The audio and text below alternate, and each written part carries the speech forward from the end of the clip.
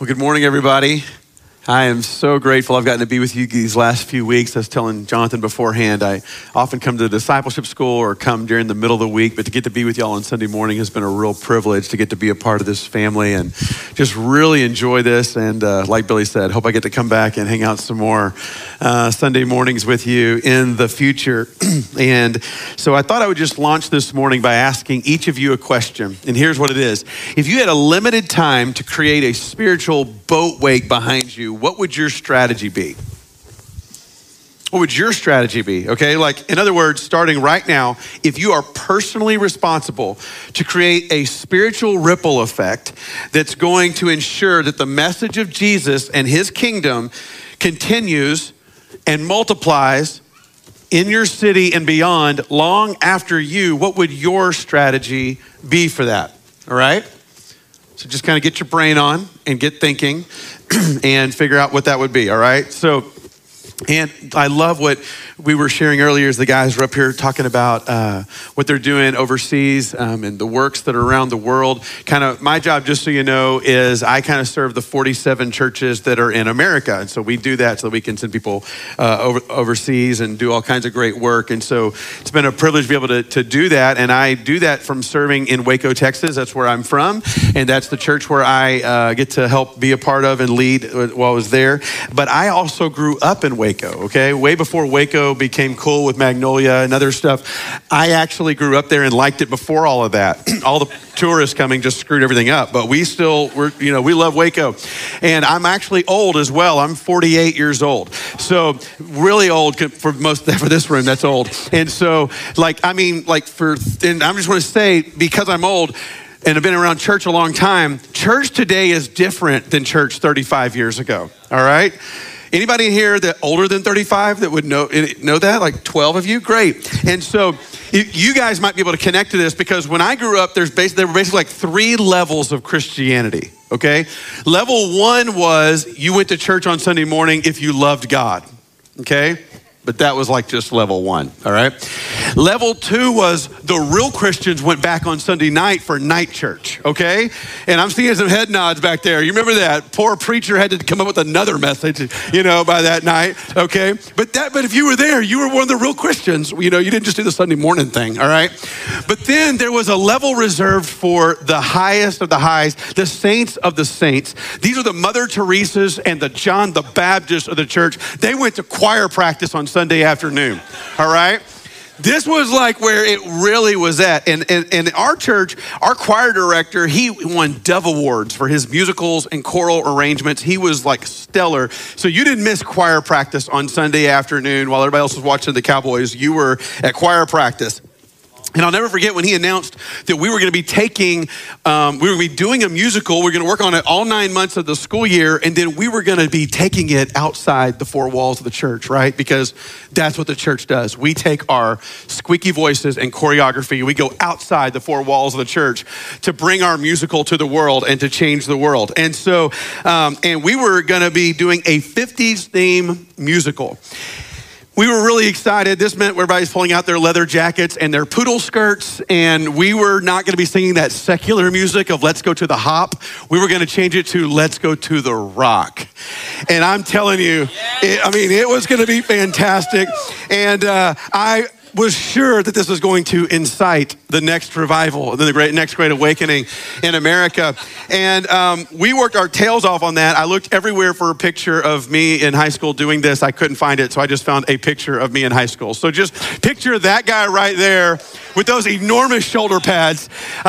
Picture that guy in a leather jacket trying to, incite revival through his 50s moves, okay? So we took it everywhere. We took it to an AA meeting. We took our musical to an AA meeting. We all know that former addicts need to see 14-year-olds singing and dancing in order to retain their freedom. I'm sure they were just so impacted by that song and dance. Then we went to urban neighborhoods all throughout Florida. I guess they wanted to see 60 white kids acting like Fonzie from Happy Days in order to find God. I mean, it's like, this is what we did. Then we come back to our church, and we did it at our church, and it's a packed house. And I mean, we go all in. I even had this like Elvis move I had to do in the middle because yours truly, of course, was the lead of the musical, right? And so like I had to come up to the front and kind of do this like Bobby Doobie Doo-Wop thing, and And I was like, Lord, when I do that, let your glory come, like let your glory fill this house. And they give me the mic at the end, and I like preach to everybody there. And I bring the youth to the front. We're the ministry team. And I'm like, if you want Jesus, if you want God, you just come to the front. And I mean, 0 people came to the front. No one, I guess Elvis calling people to ministry time was not having the effect I thought it was going to have. And it was over. And they were all high-fiving us. And we walked out the door, and the next week, it vanished. There was no signs of anyone had done a musical at our church. And I just was like, wow, that came and went. 9 months of work, traveled around the country, and it was gone. Now, I wasn't the only one that had this. My wife's from Georgia. They had the 3 levels of Christianity in Georgia as well. And she did this very same thing. And she did her own choir tour to Friends or Friends Forever for you Michael W. Smith fans. And so they went around America. They even went to the San Diego Padres baseball game. And they sang the national anthem. Yeah, exactly. They sang the national anthem and then later learned it was actually recorded. They lip synced the national anthem, but they were still praying if just one person gets saved while we sing the national. Nobody got saved. Nobody got touched by God. Nobody was coming forward. And then the choir tour ends and it's over, okay? So here's what's just really interesting about it is that nobody ever stopped us to say, did y'all really think that was going to incite the next worldwide revival? We were like, well, yes, it's the 3rd level of Christianity. I don't know what else could incite this kind of revival. Meanwhile, Jesus was not using that strategy. Probably because they didn't have backup tracks back in the 1st century. But it also could be that he had a very different way to use the limited time and space that he had in order to be able to create something that would sustain far after the times when he was living on planet Earth. So this morning, we're gonna look at what his strategy was and see why it was so effective. As we've been doing week after week, would you stand with me? We're gonna be reading from Mark chapter 3 today, and we're gonna look at verse 13, 14, and 15. Just ask that you read these along with me for our time of going into the word, all right? 1, 2, 3. Jesus went up on a mountainside and called to him those he wanted, and they came to him. He appointed 12 that they might be with him and that he might send them out to preach and to have authority to drive out demons. Lord, we thank you for your word. We just pray, Lord, take it deep inside of all of us in Jesus' name. And everybody said, amen. You can take a seat. Now, if you haven't been with us these last 2 weeks, like Billy said, we've been doing this series called Given. It's about discipleship, being faithful, being obedient, being committed. What does this look like for us to be disciples of Jesus and to live it out? And so if you were here the first week, we talked about that in the 1st century, apprenticeship was just baked into the fabric of who they are. And they basically all knew that this is what you did. You wanted to be with your rabbi. You wanted to learn his teachings. You wanted to do what your rabbi did, and then you would go make disciples. This was very normal for 1st century life. Then last week we said that the great crisis of the church today might be untransformed people.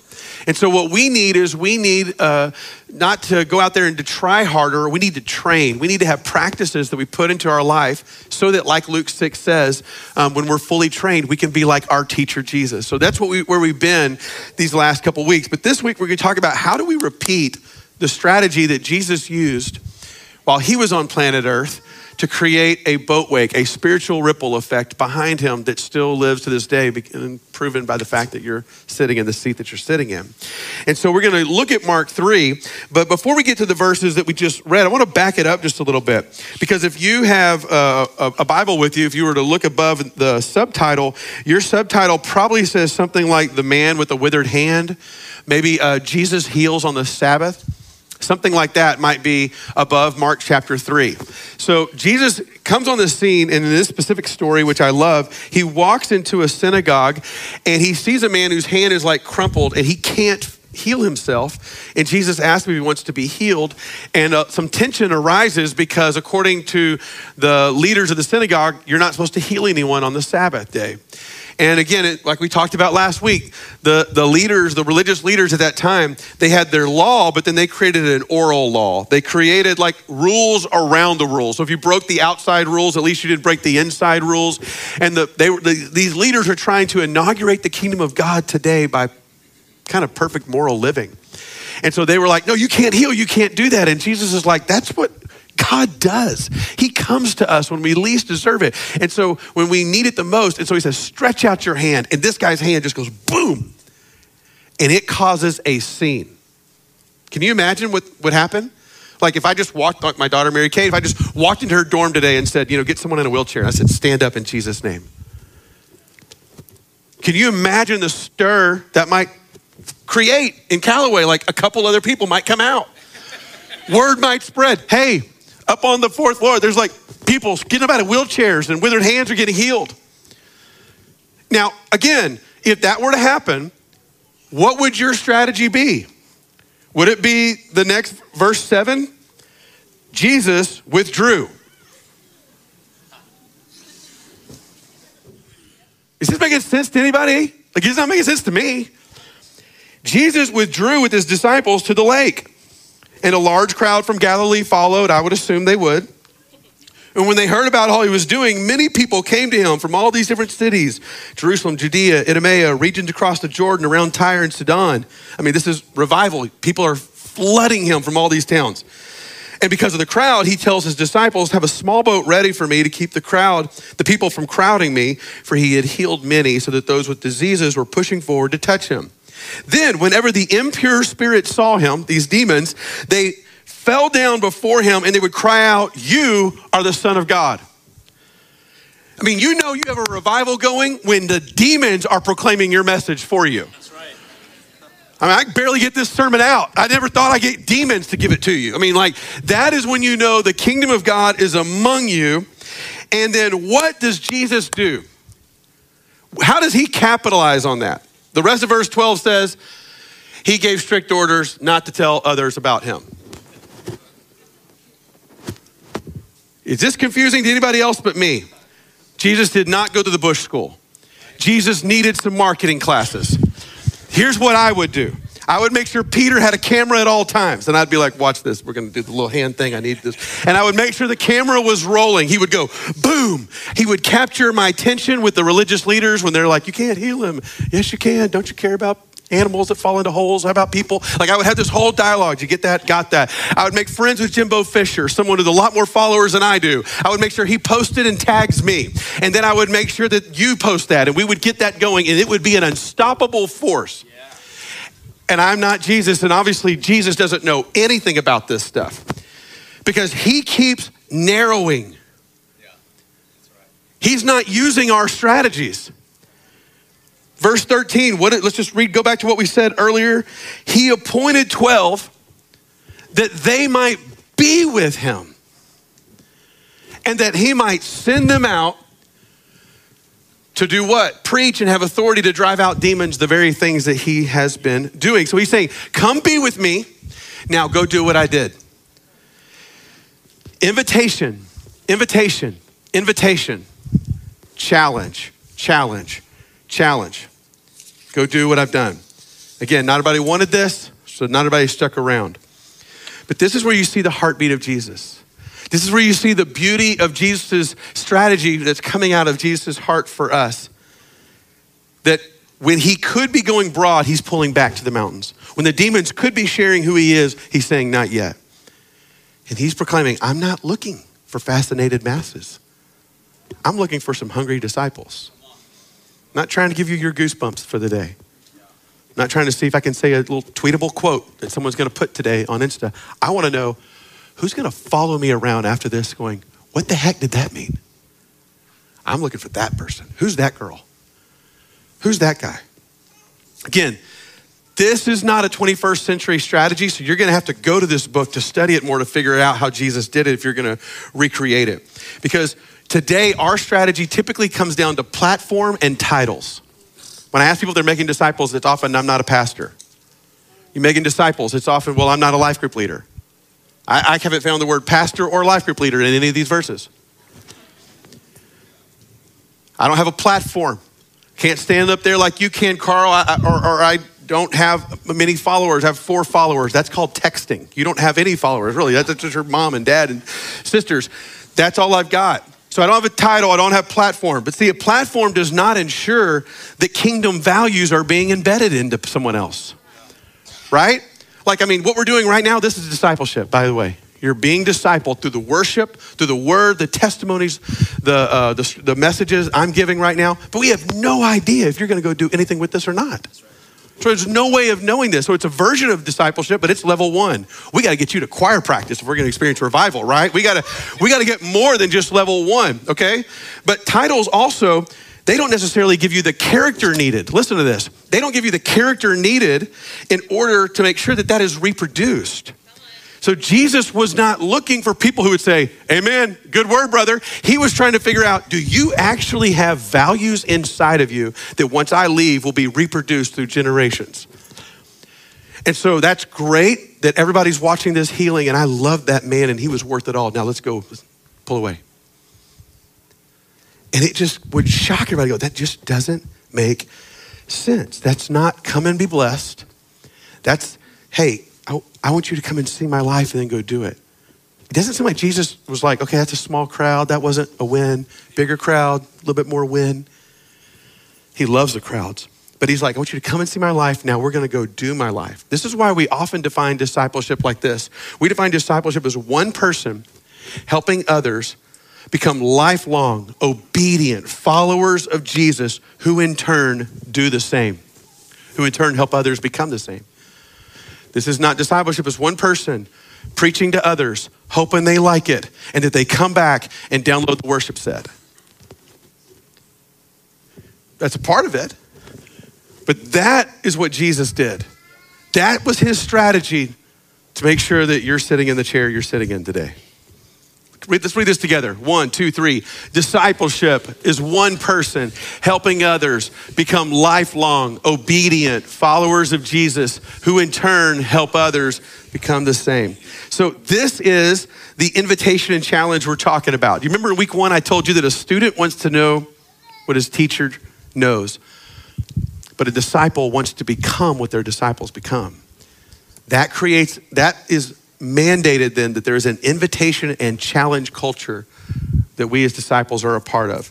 So what I'd like to do is kind of piece together what happens when an invitation and challenge culture merges and what happens when it gets pulled apart. You ready? So here we go. If you create a culture in church, in life group, in your life, in your family, where there's high invitation, come see, but then there's zero challenge given, then you are creating a consumer culture. This is the temptation of the American church today. We want you to come and drink our coffee, and we promise we won't ask you to do anything. Just come get your spiritual goosebumps and then sneak out the back, and we won't even ask you your name. We don't see that in scripture, but that's why we've created lazy, comfortable, complaining Christians. And we're all ticked off about the color of the carpet and how loud the music is, a lot more than we are the people who are going to spend an eternity apart from Christ and are not living the values of Jesus in their life. That's a consumer culture. Now, we want to hear your feedback. That mean you can't give us feedback. We're not saying that. What we're saying is you can't consume your way into discipleship. Now, what happens if I create a low invitation? You can't come see my life beyond, the guy up here preaching, and I don't give you any challenge either. That is a boring culture. It's like, why would I come to your church service? You don't ask me to give my life for anything bigger than myself, and I don't even get to know you at all. All right? Now, our goal is not to entertain people in the church, but boring should not be the word used to describe what happens when the Spirit of God shows up in individuals and they come together. That shouldn't be the words used to describe us, right? Are y'all with me here? So our prayer is that when you actually step into life groups, I've been leading life groups since about 1995. It's a long time leading life groups, okay? So I've had a lot of times to lead them, to be a part of them. I've often led groups I call death groups and then life groups. And people would come to me and be like, I don't go to life group. Why not? They're boring. And I would always say the same thing. You must be a very boring person. Because life groups filled with people who have the Holy Spirit inside of them coming together to live out the ways of Jesus is anything but boring. So that's an indictment on you more than it is on the group. So maybe we need to do a better job of letting people see our life and then be challenged to live out the life of Jesus. What happens if you go the other way? I don't let you see my life, but I demand a lot of you. then I create a very stressed out, discouraged culture. And this is where the list of things you have to do keeps growing, but you don't get any personal touch with the person who's calling you to that. So you don't really know if what you're doing is right, but you always know when it's wrong. This is you could also call this a legalistic culture. In its worst form, this is where cults get started. Now, let me just pause right here, because I think that if many Christians were honest, they think this is how Jesus relates to them. My 10 commandment list keeps growing. And now, like the Pharisees, I'm up into the 600s of laws I have to do, but he will not really let me get to know him. So he doesn't give me access to him. He just gives me prayers to pray and things to do, and I'm a perpetual failure. This is actually, I think, the reason people are leaving churches and Christianity more than any other reason. It's because their perception of Jesus is that he keeps giving you more to do and less access to him. It's a deception. It's not true. But often you're deceived before you know you're deceived, and you're living in this culture, and you're like, I don't know, why am I doing this? It may be because you've missed out on that final piece. High invitation says, come and follow me, and I give you an all access pass to my life. But we're also going to do something with this. You're going to be challenged one day when there's 5,000 starving people in front of you, and I'm going to look at you and say, you feed them. And you're going to look at me and go, the nearest town is like forever away. We don't have that much money. And he goes, well, what are you going to do about that? He got it. Or high invitation says, hey, Matthew, I see you in your tax collector booth. I want you to come and be one of my followers. And Matthew turns around and he's like, you do realize I've been like ripping off your people for a long time, right? Yeah, we're actually going to come to your house for a meal today. Invite all your friends. Okay, my friends are like hookers and strippers, and yeah, bring them. Okay, they're going to look at you and you're going to be totally discredited. Great. Make sure they're at the table. If I'm one of the 12 disciples, I guess 11, and I'm sitting there with Matthew and all of these people, and I'm like, I guess then when I go make disciples, I need a Matthew in my group. Like this would be, there's no like, Peter, do you have the video camera? Is Jimbo putting this on Insta? This is, I would be thinking, I guess that's what we do. And then he's going to tell me, now I want you to do this. Everybody get into pairs. You're going to go to the next town. Don't take, you can't have a bag. You can't have a staff. Don't take any money with you. No bread, by the way. And I want you just to go and proclaim the kingdom of God to the next town. It's like being on a Spirit Airlines flight. You can't take anything with you and just walk in there like this and promise not to touch anybody, or else we're going to charge you $100, okay? And then go to the next town. That was good, wasn't it, Blair? That just got to come out. You could tell where I was this week on the Spirit Airlines flight. And then you're going to proclaim the kingdom of God. High invitation, high challenge. That is what your Jesus is inviting you to. That's why you signed up. You needed a rescuer. You needed a savior. But he actually said, come touch me.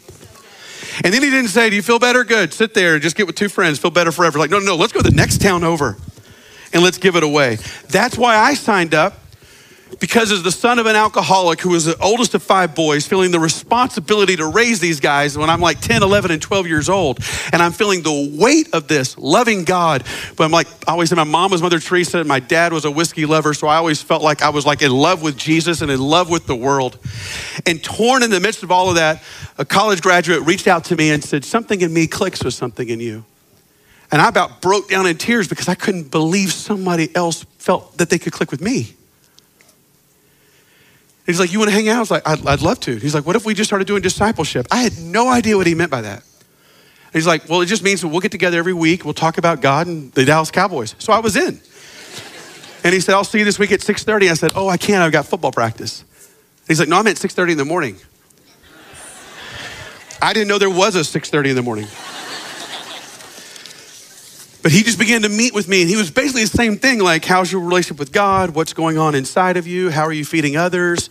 Like, that was kind of it, and are the Cowboys good or bad? That was kind of our discussion every week. And then eventually Sean went, and he's now started 5 of Antioch's churches in Boston. And I just kind of started doing this with other teenagers and college students that I was pouring my life into.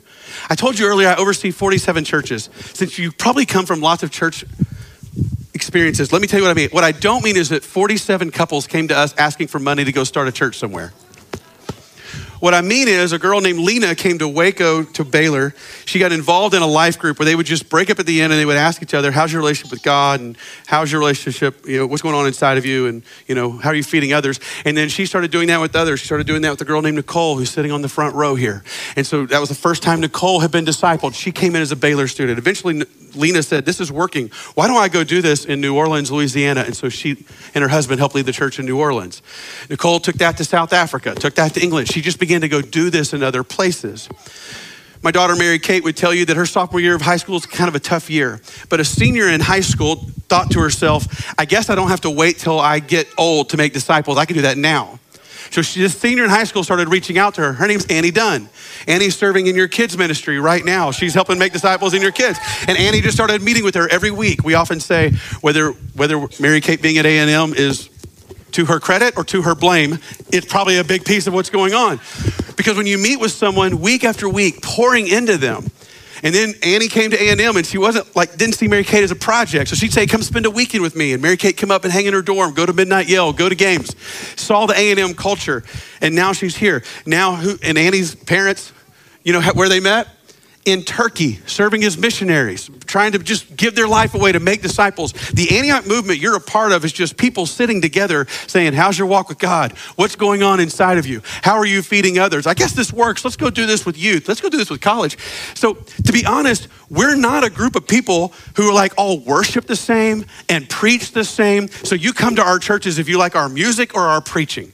Odds are that you could get online right now and see better worship and hear better preaching any day of the week. So we're not trying to keep you, because the next problem that sweeps through our country could wipe out worship, could wipe out preaching. It cannot wipe out small groups of people getting together to say, we want to come together as disciples of Jesus to say, how's your walk with God? What's going on inside of you? How are you feeding others? Let's go to the scriptures. Let's do it. Let's live a life of high invitation. Let's live a life of high challenge. That's what you've been invited to do. Jesus started that. Paul comes along and he decides he's going to do the same thing. And he reaches out, he and his friends go to Ephesus and they start a revival. I mean, it is like riot and revival. If you don't know that story, great story. And so he decides, I need a leader to fix this. And he pulls out a teenager named Timothy, and Timothy starts leading it.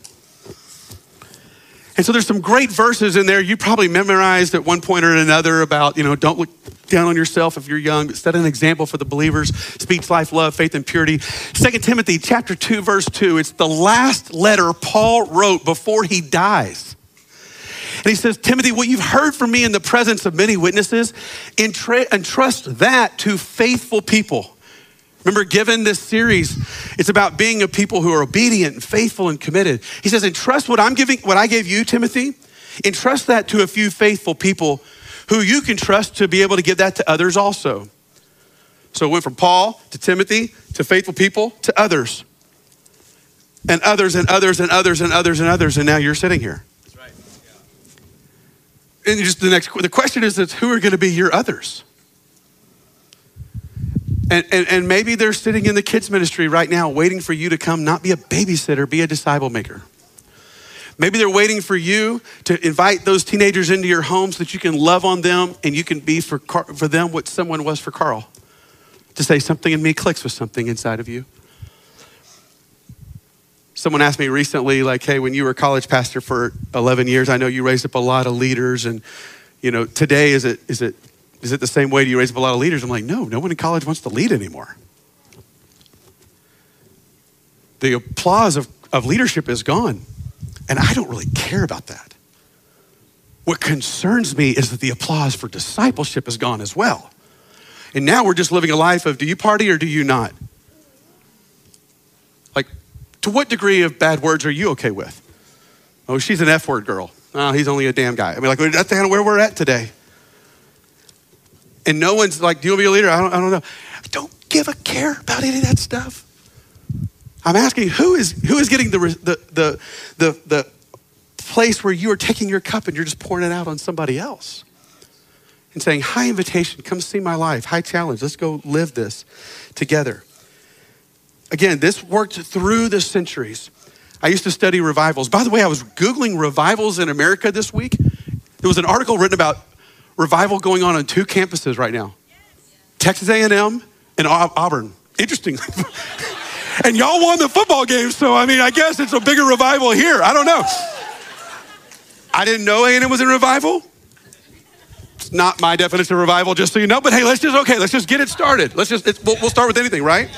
But I used to study revivals. In the 1700s, there were a couple preachers that were revivalists. George Whitefield, John Wesley. Whitefield was by far the better preacher. If my numbers are correct, he actually preached to 10 million people. He preached over 18,000 sermons. He was a fantastic, fantastic preacher, helped launch the great awakening of our times. Now there was John, he would just go town to town. Wesley comes along, and he was a good preacher. He wasn't great, he was good. And he didn't move as fast as Whitefield, so he did not preach to as many. Some even said they were rivals. Whitefield didn't really care for Wesley, really didn't care for his methods either. At the end of Whitefield's life, after all he had done, he was being asked to reflect back. And he was thinking about Wesley, because what Wesley would do is he didn't move as fast. The reason is when people get saved at his meetings, he would gather them together and start spending time with them. He would group them into what we call life groups. He called societies. And so by the time that Whitefield hit city 3, city 4, that's when Wesley was moving on to city 2. Listen to what Whitefield said about Wesley at the end of his life. He said, my brother Wesley acted wisely. The souls that were awakened under his ministry, he joined in societies and thus preserved the fruit of his labor. This I neglected, and my people are a rope of sand. And that last sentence hit me. Lord, I want to bless a lot of people here. But with my limited time, and I'm not against social media, and I'm not against any kind of other platform. I think we can use everything to get the gospel out. But what will my primary investment be? It might need to be the very thing Jesus did, to pull away with a few people and go to the deeper place and then go live the deeper life. There's a way that we do this here at Antioch College Station. If you're wondering, how does Antioch College Station do discipleship? We kind of see this 4 different ways, and I want you to get this. And I want you to see the very first way we do this. We do this through peer-to-peer relationships. We do this where it's just like a couple people that are often your same age. Maybe they're a little older, a little younger, but often it's peer-to-peer. It's where you're getting together in coffee shops or living rooms. You're sitting in dorm rooms or in your business and at lunchtime, and just peers are sitting together saying, let's sharpen one another. And let's ask each other about our relationship with God. Let's read the Bible. Let's do the Bible. This is peer-to-peer relationship. If you don't know this, I've had people sit in these kind of relationships for 5 years and say, no one's discipled me. But they don't realize they're doing discipleship. It could be at the end of your life group if you break into guys and girls, as long as there's actually time allotted to actually go there. But it might be that it requires that Friday morning breakfast that you're gonna do together. Some of you didn't know there's a 6:30 a.m., but you might need to find it, okay? Just like Carl did. Then there's also mentoring, and this is probably more organic. This is like, I'm having a baby. She looks like she's got 3 kids running around. I'll go to her. Could you meet with me for a few weeks? I'll come to your house with questions, and you get mentored. There's no program for this, but you get to pursue it. Or maybe you feel out of compassion for someone else. They're starting a business. That's how I got started. Why don't I help them learn how to be a godly person who starts businesses? This is more organic, but that's a way that discipleship happens. We also have intensives and initiatives that we do. Oh, is that the third one that we have there? Okay, great. Let's do that one. Evangelistic. This is what Jesus did when he called Matthew from out behind the tax collector booth. There was someone there that he pulled in that was not an avid Christ follower, and pulled him into his circle. This takes a lot of intentionality, especially as you're a pastor. That's why I joined a gym for years, because everybody at my church staff was saved. So I was gonna have to they're like, who did you reach out to? Well, my assistant's been following God since she was born. Like I needed someone else. So going to the gym, reaching out to my coach, leading him to Jesus was a big piece of that. Finally, intensive. This is when we do our Antioch Discipleship School here. Is that what you call it? Discipleship School? The Antioch Discipleship School. I know some of you guys are in that. I'll be back next month sharing with some of you guys. And this is an intensive. It's a short amount of time, or it might be what you're going to do this summer when you go overseas for 2 weeks. It's a short amount of time, but it crams in the kingdom of God into your soul at that time. And there's different ways. And usually the stuff on the left is the stuff we should always be doing. The stuff on the right happens at different times based on the need of the hour. But this is the way we see discipleship happening. And it's an invitation. I really want to go back to that first piece, the peer-to-peer relationships. This is Proverbs 27:17. I bet if you've been a Christian for a while, you've heard this verse before. But Proverbs 27:17 says this: as iron sharpens iron, so one person sharpens another. Very simple. As iron sharpens iron, so one person sharpens another. This is where you're sitting with 1, 2, 3, 4. If you're a freshman, it could be a group of like 12. I've done that too. Where you're just, because y'all go in mobs everywhere. It's how you know that they're freshmen. Like, you're just like, wow, they're all coming. There's 40 of them, all right? That's how you know. It could be that big of a group. You're breaking it down and you're like, I've got my iron. I'm looking around to see who else has some iron that wants to sharpen one another. In the first part of your spiritual journey, especially as a college student, it'll be, which church do I connect to? And that's a challenge because of the church you grew up in and you're evaluating. That's a challenge. But if you find yourself your junior year still there, you need to just hunker down somewhere and go, I've got iron, they've got iron. They read the Bible, I read the Bible. So why don't we just start sharpening one another? This is where you start to make that commitment and say, I want to be someone who is making disciples. And so the question and the challenge I have for you in the limited time that you have, whether you're in college or the limited time we have on this planet, is how could we emulate the strategy of Jesus to say, I will be a piece of iron for someone else. And it might be that my first step is to step into life group. It might be that my first step is to initiate with someone else. Hey, can we get together? It's a very simple step, but a challenging step nonetheless. Again, I talked about this guy, Sean, that reached out to me, but another great impact is that I mentioned my dad's an alcoholic, but I want to bring it full circle because my dad just went in and out of alcoholism for years, finding God, finding addiction, finding God, finding addiction. And I would always say, why don't you go to a life group? And he's like, because life groups are stupid. And I was like, well, that guy's a good leader. And he's like, what's he going to teach me? And I'm like, maybe he's like, not how to be drunk. I don't know. Like, I was just like, there's got to be something here that we could do. And my mom was a cook. So my dad didn't cook anything in his life. I'll never forget walking in the kitchen one day and he was making a salad. I didn't know he knew how to do that. I mean, it's like, I guess it was just like tomatoes and lettuce, but I was like, wow. What's that for? He's like, life group. Like, you're going to life group? And he was like, yeah. I was like, why? God told me to. I was like, well, thank you.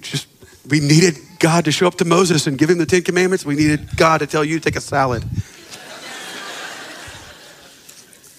One day they asked me to come lead worship for that life group, and I did. And I was sitting around, I was like, this is all people who are like gambling addicts, sex addicts, drug addicts, alcoholics. It's the most beautiful group of people ever. You cannot lie in that group. Someone starts talking, they're like, no. My dad used to say, the way an alcoholic's lying is if their mouth's moving. And so like you start to go there, they're like, no, you come back when you really want Jesus. I mean, I was like, ooh, I want you, Jesus. Like you feel the power in the room. But the leader was a guy named Chris, wild story. And Chris just started meeting with the guys every Friday morning for breakfast. They just go deeper, those deeper places. Even raised up my dad to help him lead that group. And tragically, we lost Chris years ago to cancer. And I was at that funeral. Our church was packed and his son got up, his 6 kids, and his son got up and said, my dad wasn't the perfect dad, but he was a present dad. I never forgot that phrase. He wasn't perfect, but he was present. Not just for me, but for others as well. And I know my dad tried to do his best to make disciples. If you were discipled by my dad, would you please stand up right now? I'm a pastor. When I do funerals, I tell people, everybody who does funerals always wants to have people stand up in the crowd and talk. And I'm always like, don't do that. It creates the most awkward moment. They either don't talk or they talk forever. Like, this is not going to go well. And I just cringed like, oh, Jesus, oh, Jesus, oh, Jesus. Until I turned around, it was like, dum, dum, dum, dum, dum. Men all over the room started standing up, including my dad. And my dad, just this year, told me, hey, I'm going to relinquish leading my life group. I led for 18 years. 18 years. Some of you are not 18 yet. You're like, oh, but I led life group for a year. They didn't come back. I mean, 18 years. 18 freaking years. Wow, you're getting that 18 years. And he's like, I'm just going to be the administrator now. So now he's just the administrator. Still on Friday mornings, meeting at Denny's with a group of men that Chris started 20 years ago to get together to say, how's your walk with God going? What's going on inside of you? How are we feeding others? Still making disciples. And my dad walking in freedom. I talked about the prison. He actually started joining me in the prison to share. You got a limited time. What's your strategy going to be? As the band comes up, I'm going to ask you to close your eyes. And I just want you to go back to Mark 3 in your head for a moment. You're there and you're in that synagogue. Just picture it in your head. You're in the synagogue. Jesus and his disciples walk in. And Jesus walks over to that man with the withered hand and he says, stretch it out. In your mind's eye, picture that man being healed. Picture his joy, the shock and awe of the room.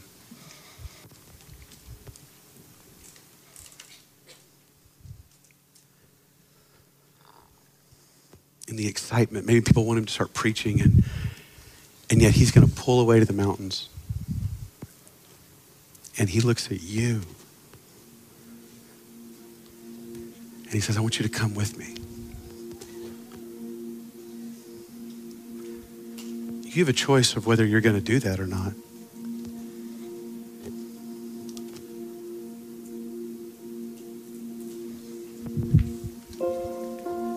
Then you say to him, you want me? And he says, come follow me. And everything's about to change.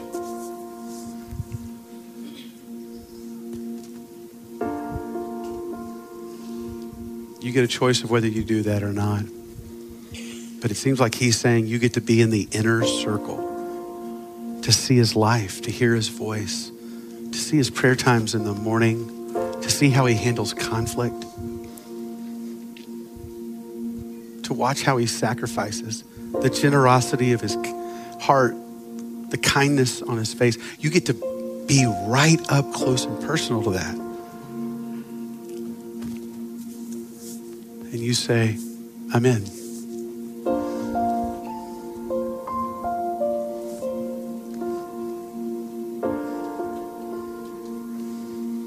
I want you just to interact with Jesus right now. Because I know for most of you in the room, that's what you're saying. You're saying, yes, Jesus, I want to be so close, the dust of your feet touches me. Just tell him that. It's like a reset of your discipleship. Whether this is day 1 or year 20, it's a reset. You're getting to say, I will follow you.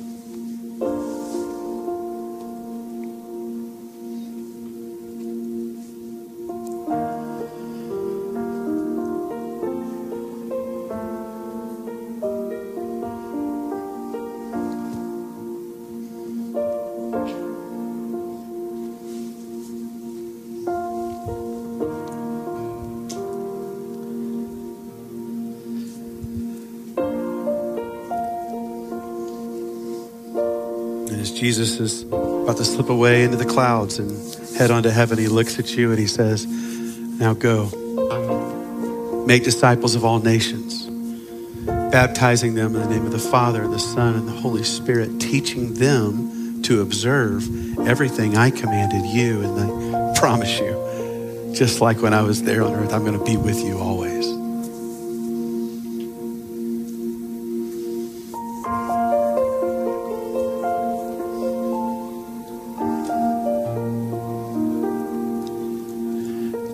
Lord, our answer is absolutely. We're in. We're given, Lord. In Jesus' name. Let's all stand to our feet.